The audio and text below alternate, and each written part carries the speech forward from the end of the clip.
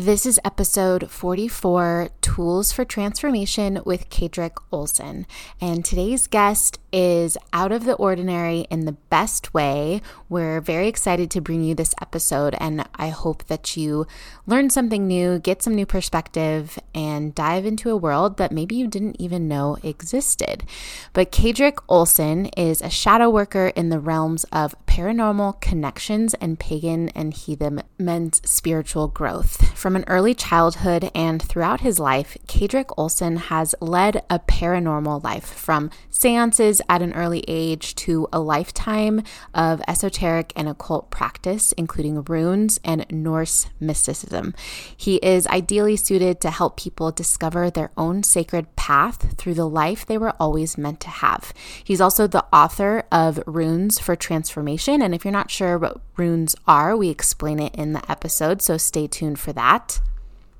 And some other things we talk about in today's conversation with Kadrick are apostasy, shadow work, Norse and Viking spirituality, and practical tools and tips to start incorporating this into your own search for meaning, purpose, and the life that you're meant for. So we're really sharing a lot of tools and strategies, and you can kind of pick and choose what sounds good to you. If one thing doesn't land, then maybe the next will. But that's the whole point of this podcast. We just want to share new ideas and inspiration, and then you get to take what resonates with you and put it into practice. So also don't forget that if you love the podcast and it brings you value, please don't forget to rate and review or share this episode with anyone you think who might find value in it or might find it interesting. It really helps us grow, and we appreciate you so much. So now on to our conversation with Kadrick Olson. Hi, Kadrick. Thank you so much for being here with us today. Hey, thank you for having me on. I'm excited. This is going to be a great show. Absolutely. I'm excited to dive in. And since I confirmed you as a guest, I've been telling Lauren every time we talk, I'm like, we got to interview Kadrick soon. And she's like, yes, I know. But just for a little background for you, Kadrick, and then for the listeners, I heard you on another podcast interview that you did. And for no logical reason, I was just so drawn to everything that you were saying. I'm kind of, I'm in a very specific point of my own spiritual journey. And luckily I've gotten very good at just listening to my internal knowing and intuition and spidey sense, that when it's like, you need to explore this further, that I'm just like, okay, if that's what we're doing next, because there's really no logical sense why I would be so drawn to the Viking spirituality and Norse culture and everything that you talk about, unless it's like, I feel like it's maybe a past life thing or something. But anyway, that's why I was just so drawn to you, and I was so excited when you graciously accepted to be a guest here. So thank you for that. And I think this conversation is going to be really interesting for our listeners, because I feel like you're going to give us some new language for familiar concepts. So a lot of the things that I've heard you talk about, there is familiarity, and, I have a very deep spiritual practice, and so does Lauren, but you just kind of took things a little deeper. Like there's more layers to take off, basically. So I'm excited for you to just share your story. And I think that's where we should start, because from what I know about you, you were really called to this path and called to this work from the beginning, right? So tell us how you got into this world of runes and the paranormal and Norse and Viking spirituality. Yeah, actually, it's kind of funny, is this was normal for me growing up. Paranormal, the occult, the esoteric, it was completely normal. And I didn't quite understand the ostracization from kids at school, because they thought it was weird and strange. And I'm like, aren't you guys doing this all too? So I thought it was just something with me, but now it was the way I grew up. The way I grew up is the house was haunted. I mean, extremely haunted. You set something down, it would be gone when you turn around. You'd be watching TV and the channels would change. You could hear boot steps going down the hallway. Toilet would flush when you'd be on another floor. And there was always what I would call the whisperers around, just the spirits that would talk and communicate. I remember being a kid on the playground in elementary school, and my imaginary friends were totally different from everybody else's. We didn't play games. We didn't do all of these imaginary adventures. No, mine were telling me about multiple layers of reality and different beings and how to connect with things. And I'm like, I thought that was normal. And growing up in my parents' basement, which was spooky in and of itself, because, basements are spooky. My parents had a literal library of books. Every single wall of the basement was just lined from floor to ceiling with anything that you ever wanted to read anything about. And of course, there were books on magic and witchcraft and the occult and the paranormal. My mom was really into the Seth Speaks book, all of the channeling type things that were out there. And so I grew up reading these things, learning these things. And the way I came into the Norse was an interesting convergence of events. I was reading The Secret Teachings of All Ages, which describes the mystery practices and the secret teachings of all of these different mystery schools over the eons. And I realized that they were all saying the same thing with just different words. And in order for me to better understand what was going on, I had to come up with a single system, a single paradigm, a single spiritual practice that I could put into effect, get to working, understand it completely, and use that as my baseline to test everything against. Well, at that time period, I found the Book of Runes by Ralph Blum, which was the popular rune book at the time. And I was listening to music by a band called Sabbat from England. They're, crazy thrash metal band. And I found the book Way of Weird at the same time. And all of these pieces just fell into place and it resonated. And I'm like, okay, great.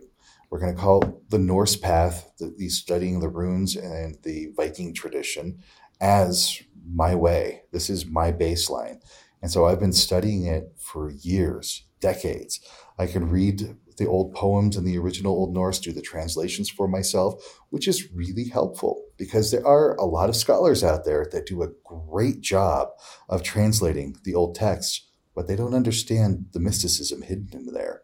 Mm-hmm. So with me translating it with a mystical mindset and my esoteric background and the paranormal growing up, I'm able to find those little deeper secrets that were hidden in the Norse lore and bring them into the modern context so that we can use them today. And I even use runes when I do seance and I work with people in a paranormal way. So runes are an active part in just about everything I do. Yeah, and let's break down that term a little bit because some of the listeners may have never heard the term runes. So what are runes?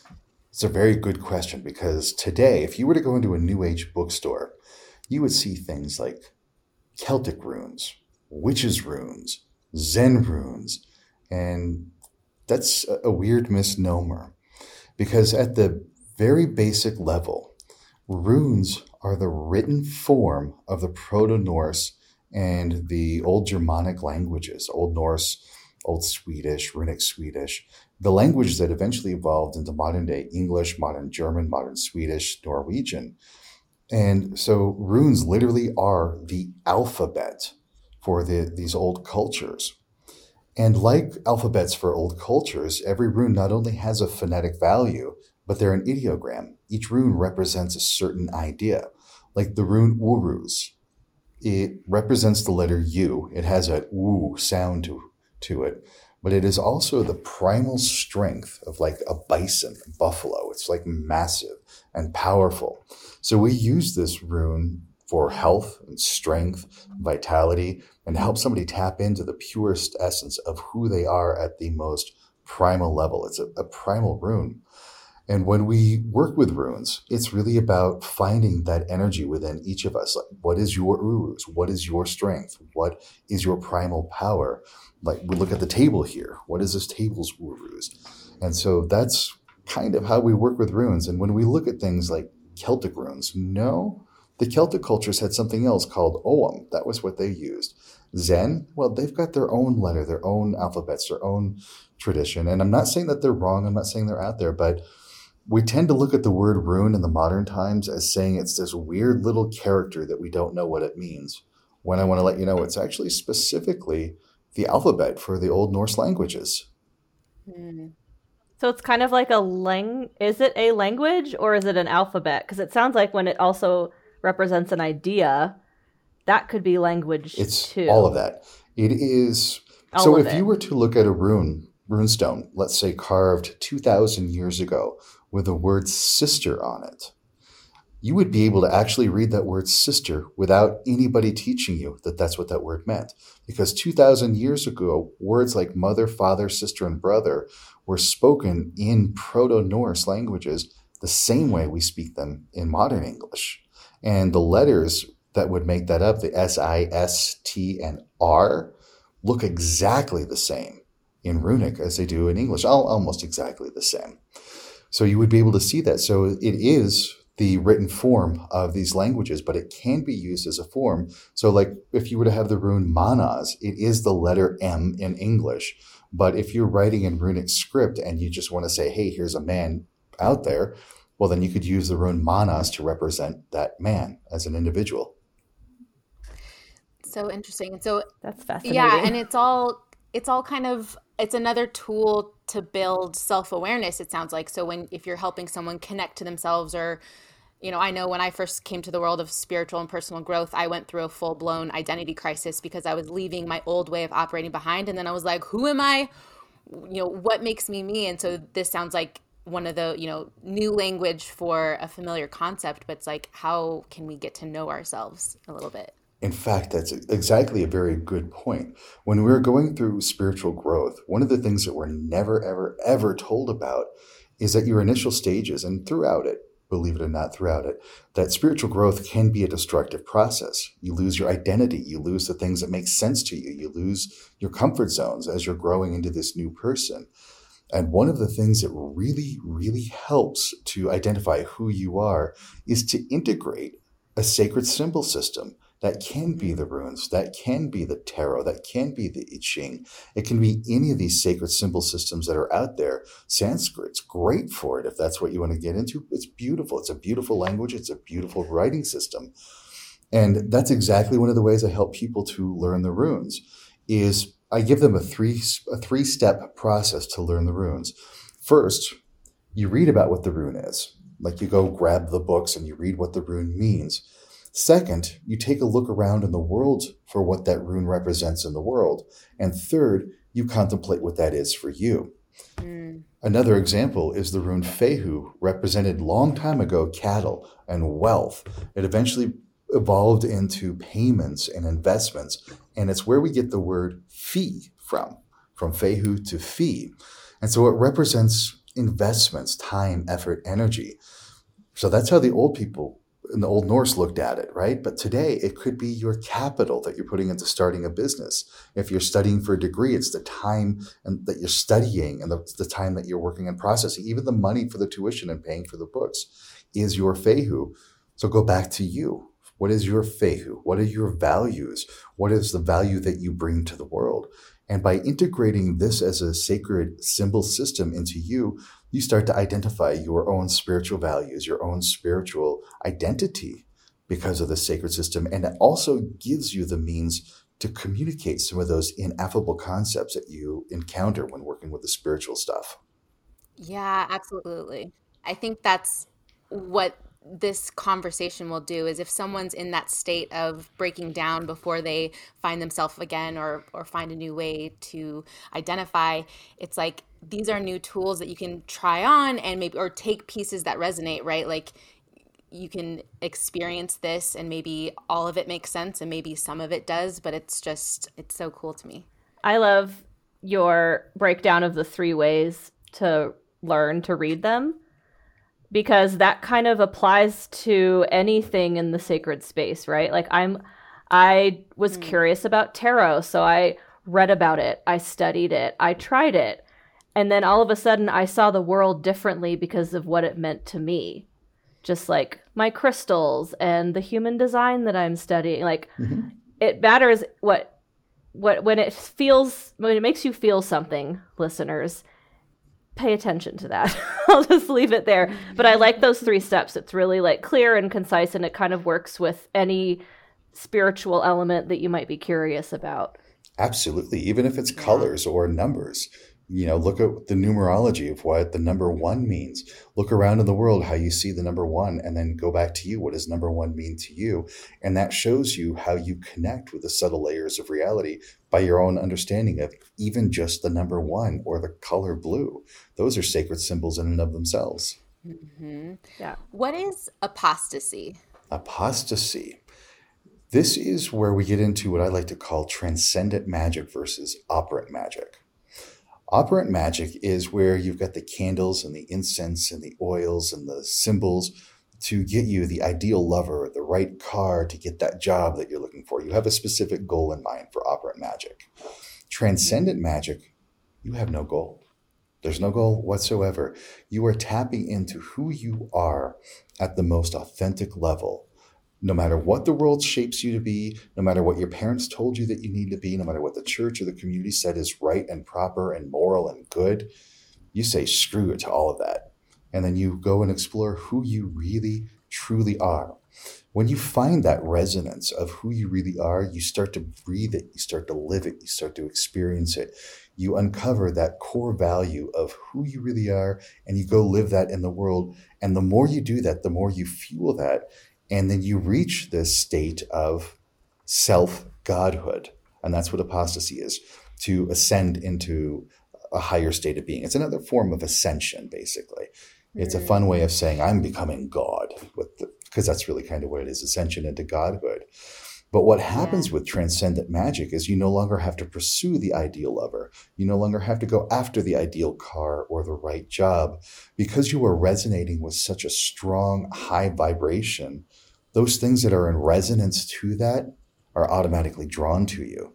You don't have to chase it. It's like your whole life becomes magic. Like you're lucky that everything runs through synchronicity. You follow synchronicity after synchronicity after synchronicity. And it's like, you don't really have to put effort into it. The only effort you're doing is working on yourself, bringing yourself into a higher state of being, transcending all of the muck and the mire of the world that you grew up in and the life that's all around us to reach this higher state of being. And ultimately, that's apostasy, self-godhood.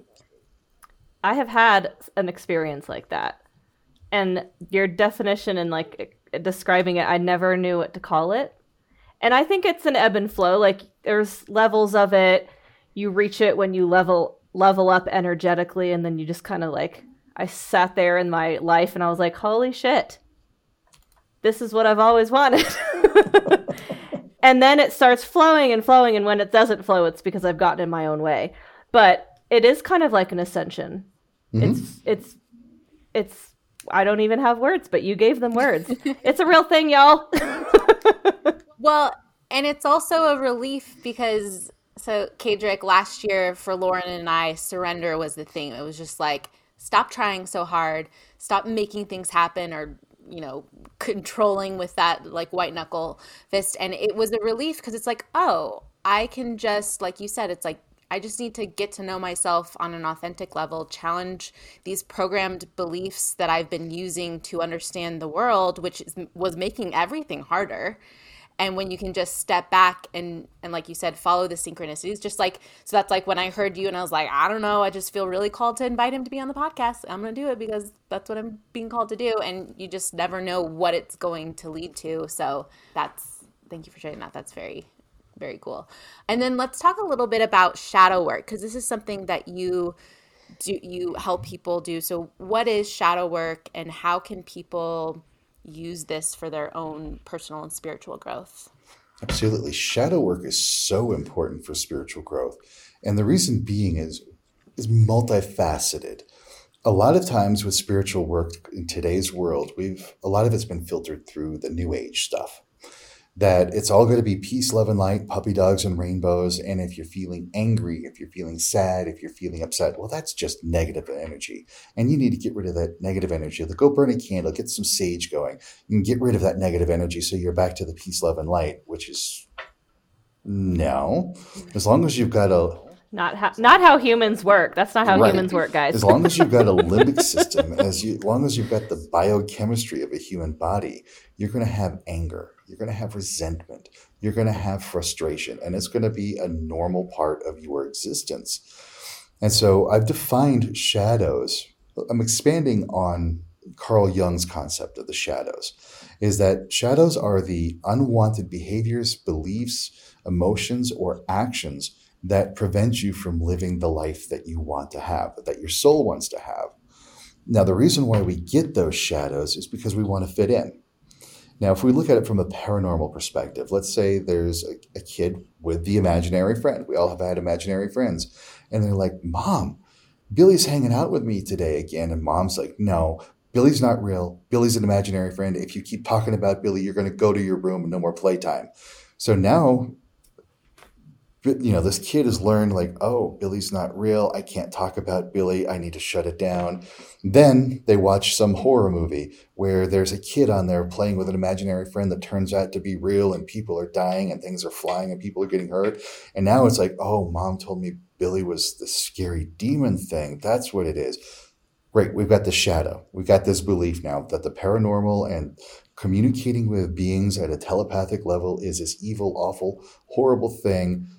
But wait, you have this gift. And so you're now an adult and you've got a guide trying to talk to you. And you are not consciously aware of it. But at the subconscious level, you're like, oh no, what's this? And so you're shutting it down. You're cutting it off. You're not connecting to it. Shadow work means we go into, okay, let's feel that fear. Let's connect with that fear that you have. Let's go connect into that repression that you have going on inside you. Expand it, make it bigger, make it stronger, make it super uncomfortable, ugly, and awful. Where do you feel it in your body? You're feeling it in your body. It's like, ugh, go into that feeling. Now, where does that feeling come from? Where did you learn this? And 90% of the time, just being aware of where you got that feeling from and where you learned that from clears that shadow. And once you got that fear out of the way and that repression out of the way, you're able to communicate with this entity and go, oh, you weren't scary this entire time. In fact, you're very helpful. And so that's the basis of shadow work, is we get into those negative, ugly, awful feelings that we don't want, the bad stuff that people tell you to get rid of. We embrace it. We accept it as a natural, normal part of being a human. We go deep into it, get uncomfortable with it so that we can learn what those shadows have really been hiding and what the secrets we have deep inside, our superpowers that we've been hiding from ourselves all that time. It's all information, right? That's right. Oh my gosh, I literally said that to Erica this morning. She did, yeah. Well, and I love that so much because maybe here's part of the connection with why I'm so drawn to your work is because I feel like when I was younger, I was so scared of the dark. I'm an empath. I feel things. I'm just starting to explore my own psychic abilities and whether or not, I think if anything, it'd be more clairsentience. But when I was young, I was very sensitive, very emotional, all these things, which were all shut down by my family, by society. It's like, you're so sensitive. Why do you cry so much? Don't be so scared, all these things. So I think I learned to shut it off. But if I think back to like living in my childhood home, or even now, sometimes I'll wake up in the middle of the night with, it's not like from a nightmare, but just with a very clear feeling that someone is with me. But I'm just like, okay, whatever, it's dark. And so I haven't learned how to process or understand what all that is, but I think there's something there. So what you just said is like, oh, like that clicks for me a lot.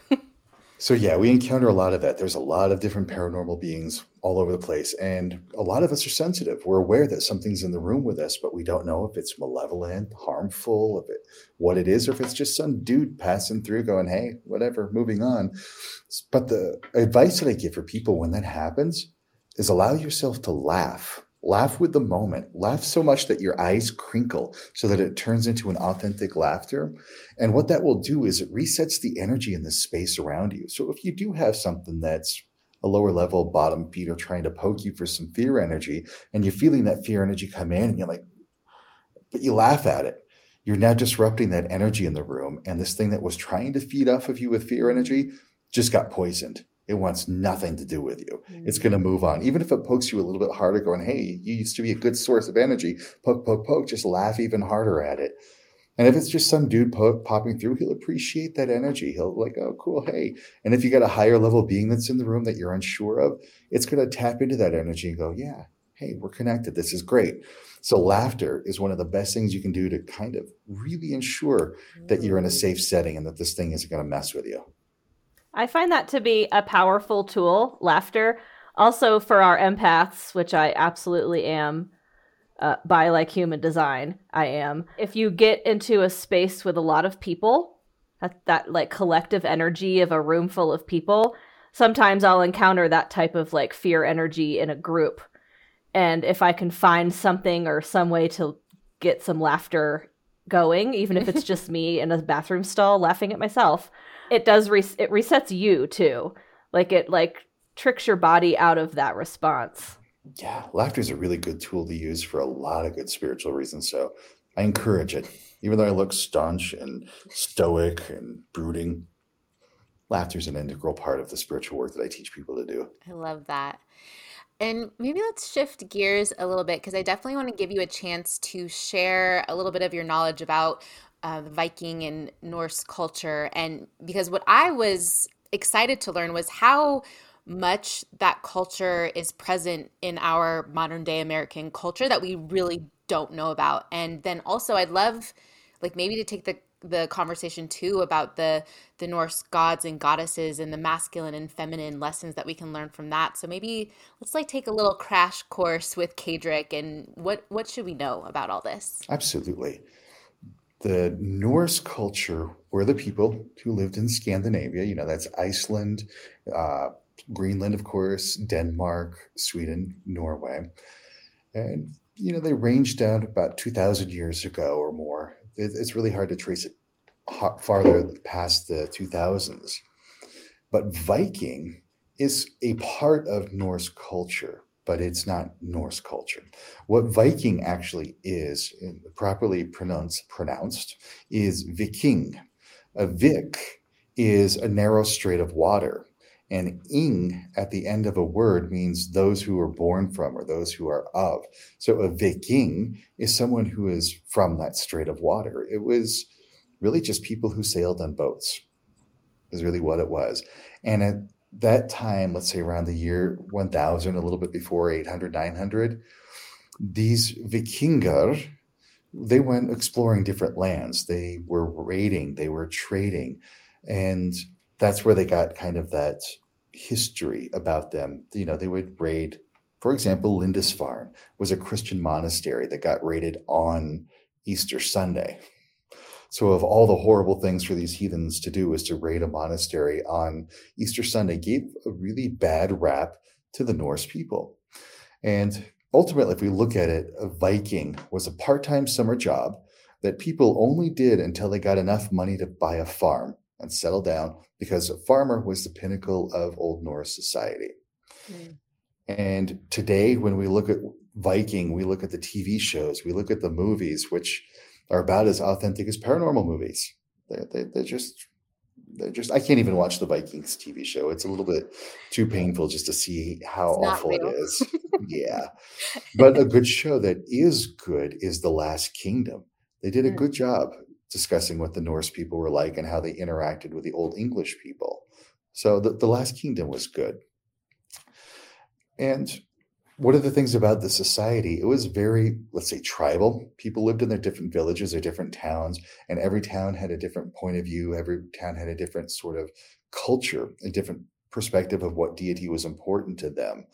And it wasn't really until the Christians came in. We had Saemundr, who wrote down the Poetic Edda. He was a Christian bishop, and he did what people do when they write things down. He just kind of cherry picked what was relevant, and that wasn't going to clash too much with the home office back in Rome.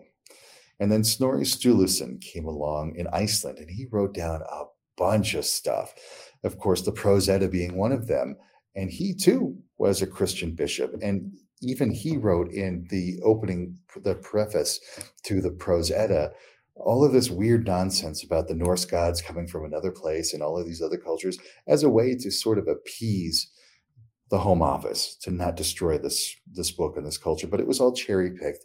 And so we don't really have an accurate depiction of the Old Norse beliefs and the Old Norse practices because that never got documented. And what we have to do is we have to look at the literature of the Norse people. We have to look at the literature of people who were around the Norse people at that time period, and then verify that with archaeology to see if we can get a good understanding of that. And what really kind of throws us off is totally different. Is if you watch the Vikings TV show, you see these grubby, ruthless, brutal people that, have their hair shaved, half their heads shaved. They're just dirty and awful looking, and they're just brutal. That doesn't match literature. That doesn't match archaeology. In fact, if you were to see a Viking in the time period of the Vikings, you would think you were looking at a dandy. He would have been wearing a silk shirt. He would have been wearing glass beads. He would have had very nicely combed hair. He may have had sharpened teeth, but he would be definitely wearing all of this glitzy, glamoury kind of stuff. And what really reinforces this is there is a Christian scribe who was complaining about the Danes bathing themselves regularly, combing their hair, and taking care of themselves in order to steal our women away from us. Gives you kind of a completely different perspective of what these people were than what you see on TV today. Yeah, and what about the gods and goddesses, and what can we learn from that, even down to the value of the feminine in that time, in that culture? Exactly. And the feminine at that time period was just as strong as the men. One of the interesting things about Iceland as a culture back in the Old Norse time period is no matter what social status you were, no matter what gender you were entitled to the same education. Didn't matter. Everybody got the same thing. Women could own property. Up to a certain point, women could press legal cases at the court situation, which is called the thing. Now, in Old Norse culture, no matter where you were, the domain of the woman was the home, but she literally owned the home. She owned everything in the house. She was in charge of the money. She was in charge of the wealth. And when guests came and she served guests, it wasn't her duty. It wasn't her responsibility. It wasn't her servitude. It was her honor.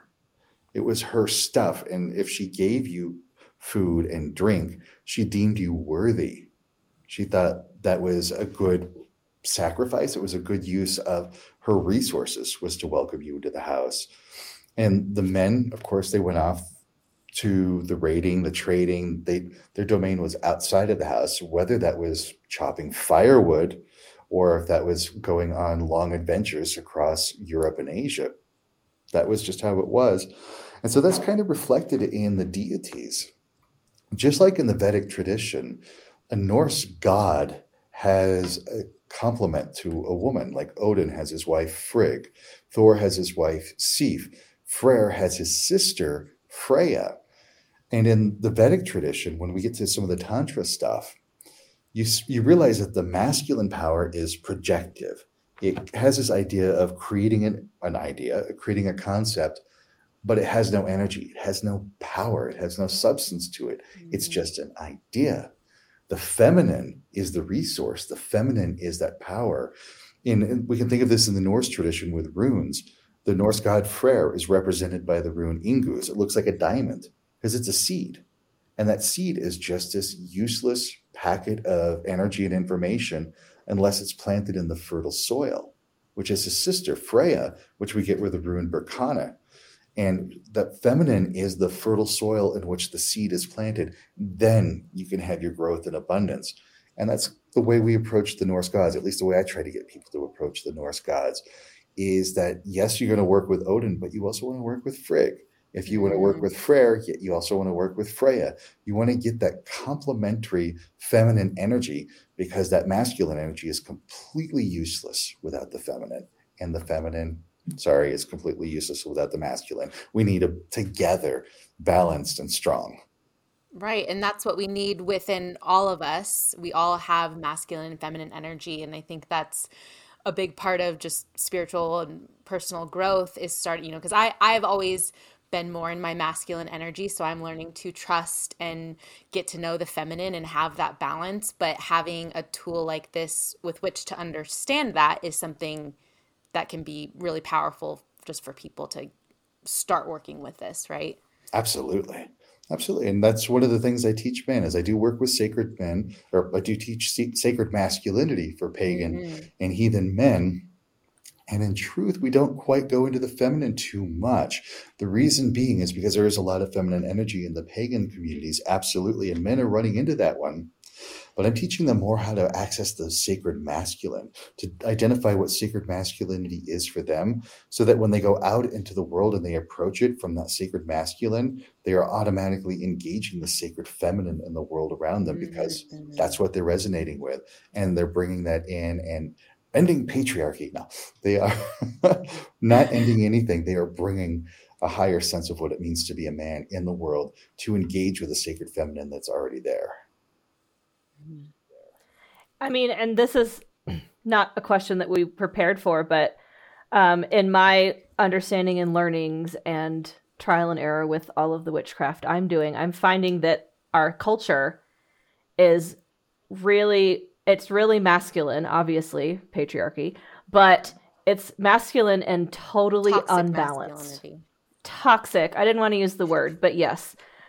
But it's unbalanced, and women, feminine energy can't necessarily balance it.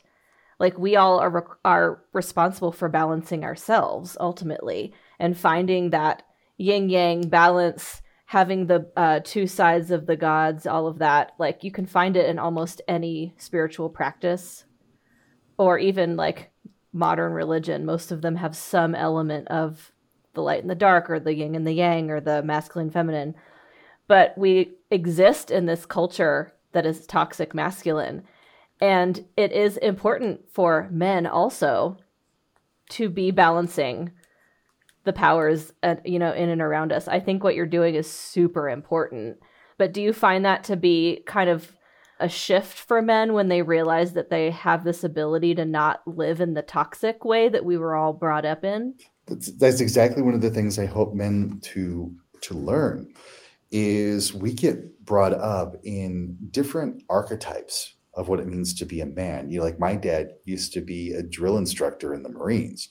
So I got woken up with him stomping at the top of the stairs, singing revelry at the top of his mouth. Some of the things that he would say, I was just like, no, we're not doing that.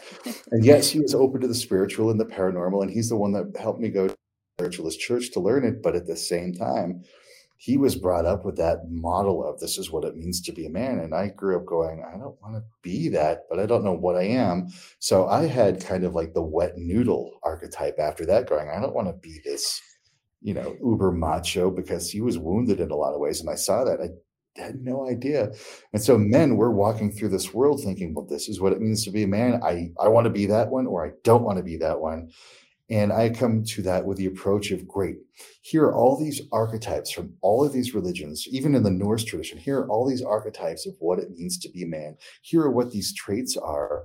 You get to define now. You get to do that sacredness. That's part of the apostasy we talked about, is what are these traits of sacred masculinity that apply to you, that resonate with you, what doesn't resonate with you, and just start to live those, be those, and go out into the world as that one. For example, I have somebody that works multiple guys that work in law enforcement or corrections officers, that sort of thing. And they're telling me that they worship the Norse god Tyr. And I'm like, great. What does that mean? And they're like, well, when we go to bloat a ritual, I raise a horn to Tyr and I leave him an extra offering. And I'm like, what else are you doing to honor Tyr? And they're like, what do you mean? Well, Tyr is about structure, about discipline, about focus, about duty, about self-sacrifice for the greater cause. How are you living your life like Tyr lived his life? What are you doing as your discipline? Are you getting up in the morning and doing your calisthenics, your workout routine? When you go to work, are you making sure everything is perfectly in order, that you're doing everything exact as it needs to be? Are you making sure that the work that you're doing is that personal sacrifice for the greater cause? Are you living as Tyr, not just raising a horn to him and saying, hey, great, that's good, that's a positive thing to do, but how are you living that way? And so that's one of the things I help a lot of guys do, is to live it.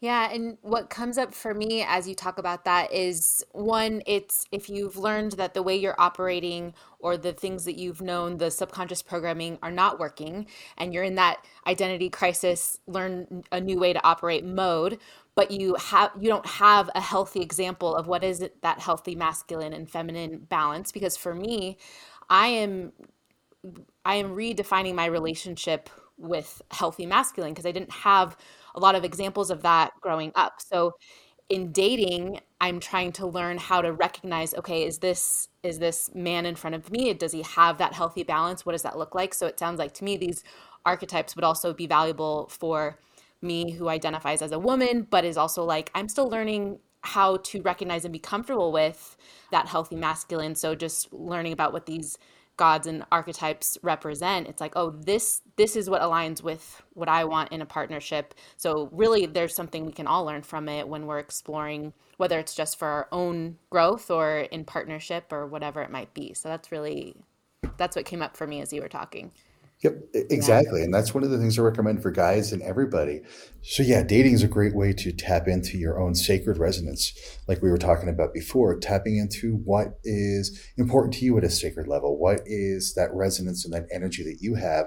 And then when you're dating and you're talking, you feel that energy rising, that uplifting. That's a yes, we connect. Or if it feels heavy and it's going down, it's like, no, that's not here. And I wouldn't say it's so much as a red flag, but it's just like connecting and resonating with each other. And if you're getting more of that uplifting and it works for you, that's great. Go for it. Explore that even more. But, but still be careful.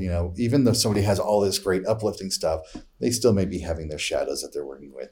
But yeah, go trust your instincts, trust your own personal resonance and connect with that first and primarily. And that works for friendships too. It's not just dating. Like when I met Erica, I felt her from across the room. I didn't know her name. I didn't even know she was the one in charge. I just knew I was like, gotta meet her. But you can feel it with all kinds of, with any human, really. You can feel it with animals. Some people feel it with animals. I feel it with plants, like legit. Talk to my plants. I visit different trees on my walk every morning. Like you can feel it if you're attuned to it. Absolutely. Yeah, absolutely. Okay, so I feel like there's been a bunch of tips and what we would call hacks on this podcast sprinkled throughout the episode, but maybe let's bring everything together and just really give some practical application tips for bringing this into the listeners' lives if they're ready to get started. So if someone is just hearing about this stuff for the first time or in a new way, what would be your recommendation, like some tips for digging deeper or applying this to their lives? Oh, it's like what we talked about before. Look at it for what other people are saying. Look at it, what was written down about it, but don't trust it. Look at it, test it, validate it, see if it's true. Go out into the world and see if you can see examples of it. Embrace cognitive dissonance. If it seems opposite to what works for you, but yet it's working somewhere else, there's something underlying that. So embrace that cognitive dissonance and explore that paradox, see what's there. And then when you're seeing what was written, when you're seeing what's in the world and how it works, apply it to you. And then that is how you connect in a very sacred spiritual way to the world around you. And that's kind of the way you can tap into your own sacred essence, is by what do you see reflected in the world around you, knowing that it's emanating from within you. And then how do you shift that part that's in you so that it gets reflected into the world around you in a different way? And then you build that synchronous pattern off of that, just by being open-minded, by exploring and embracing what doesn't seem to be right, but does work. So that cognitive dissonance is your friend. Ooh, yeah. It's all just a new set of glasses to try on and take a look around, see if you like it. If you don't, move on to the next set of glasses. But I love that advice. And, just because you hear something, don't trust it to be true. Go out and apply it to your own life and see if it fits in and see if it feels true to you. Essentially, that's what I'm hearing. Exactly. Always test and validate. Test and validate. Sounds like an amazing hack for any area of your life. Exactly. Well, Kadric, thank you so much for your time today. I feel like this conversation was really unique and full of a lot of things that we've never touched on in our podcast. So thank you for sharing your knowledge. And one question that we like to ask all of our guests is, what is your all-time favorite life hack? And it doesn't have to be related necessarily to what we talked about, but just in general, what's something you use in your life? Prioritize sleep. I have so many things in this world that I want to do, and I try to always amp up my productivity levels to do it. And I thought 4 to 6 hours of sleep, get up at 4 o'clock in the morning, great. I'm a zombie and useless all day. But if I prioritize sleep and I get 8 to 9 hours of sleep, which other people will cringe at, but I get that 8 to 9 hours of sleep, my productivity is through the roof if I'm consistent prioritizing my sleep. And it just blows my mind that it boosts my metabolism. It makes everything so much better by getting more sleep. And But that's my big hack. Sleep. Our listeners can't see Eric and I looking like bobbleheads over here, nodding so intensely because we are both also big fans of sleep.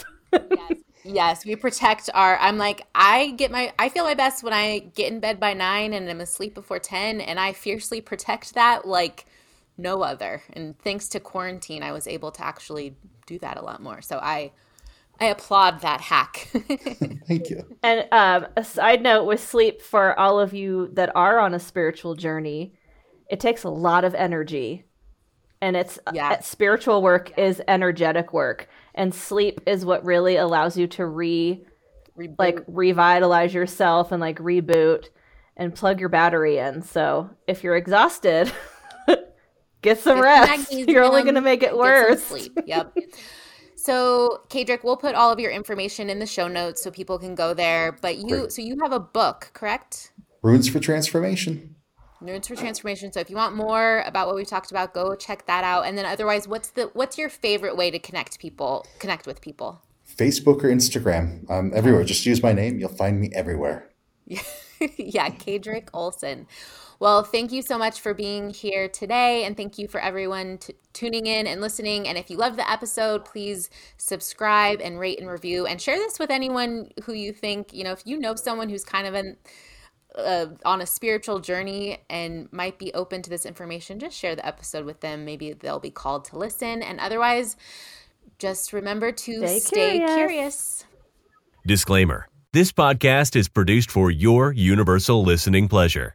Any statements shared during our program are opinions and experiences of our team and guests. If you disagree with any content presented herein, please find another show before submitting nasty grams. This is a positive vibes only platform. If you love our show and want to connect, share your experiences, or know someone who we should interview on future episodes, please don't hesitate to get in touch through our website or Instagram. Thanks for listening to this program brought to you by Daydreamer Network. If you enjoyed the episode, please don't forget to rate and review on Apple Podcasts or your preferred platform. Your feedback allows us to rank on the best new shows list and continue to grow our podcasts in order to bring more unique and talented storytellers to the network.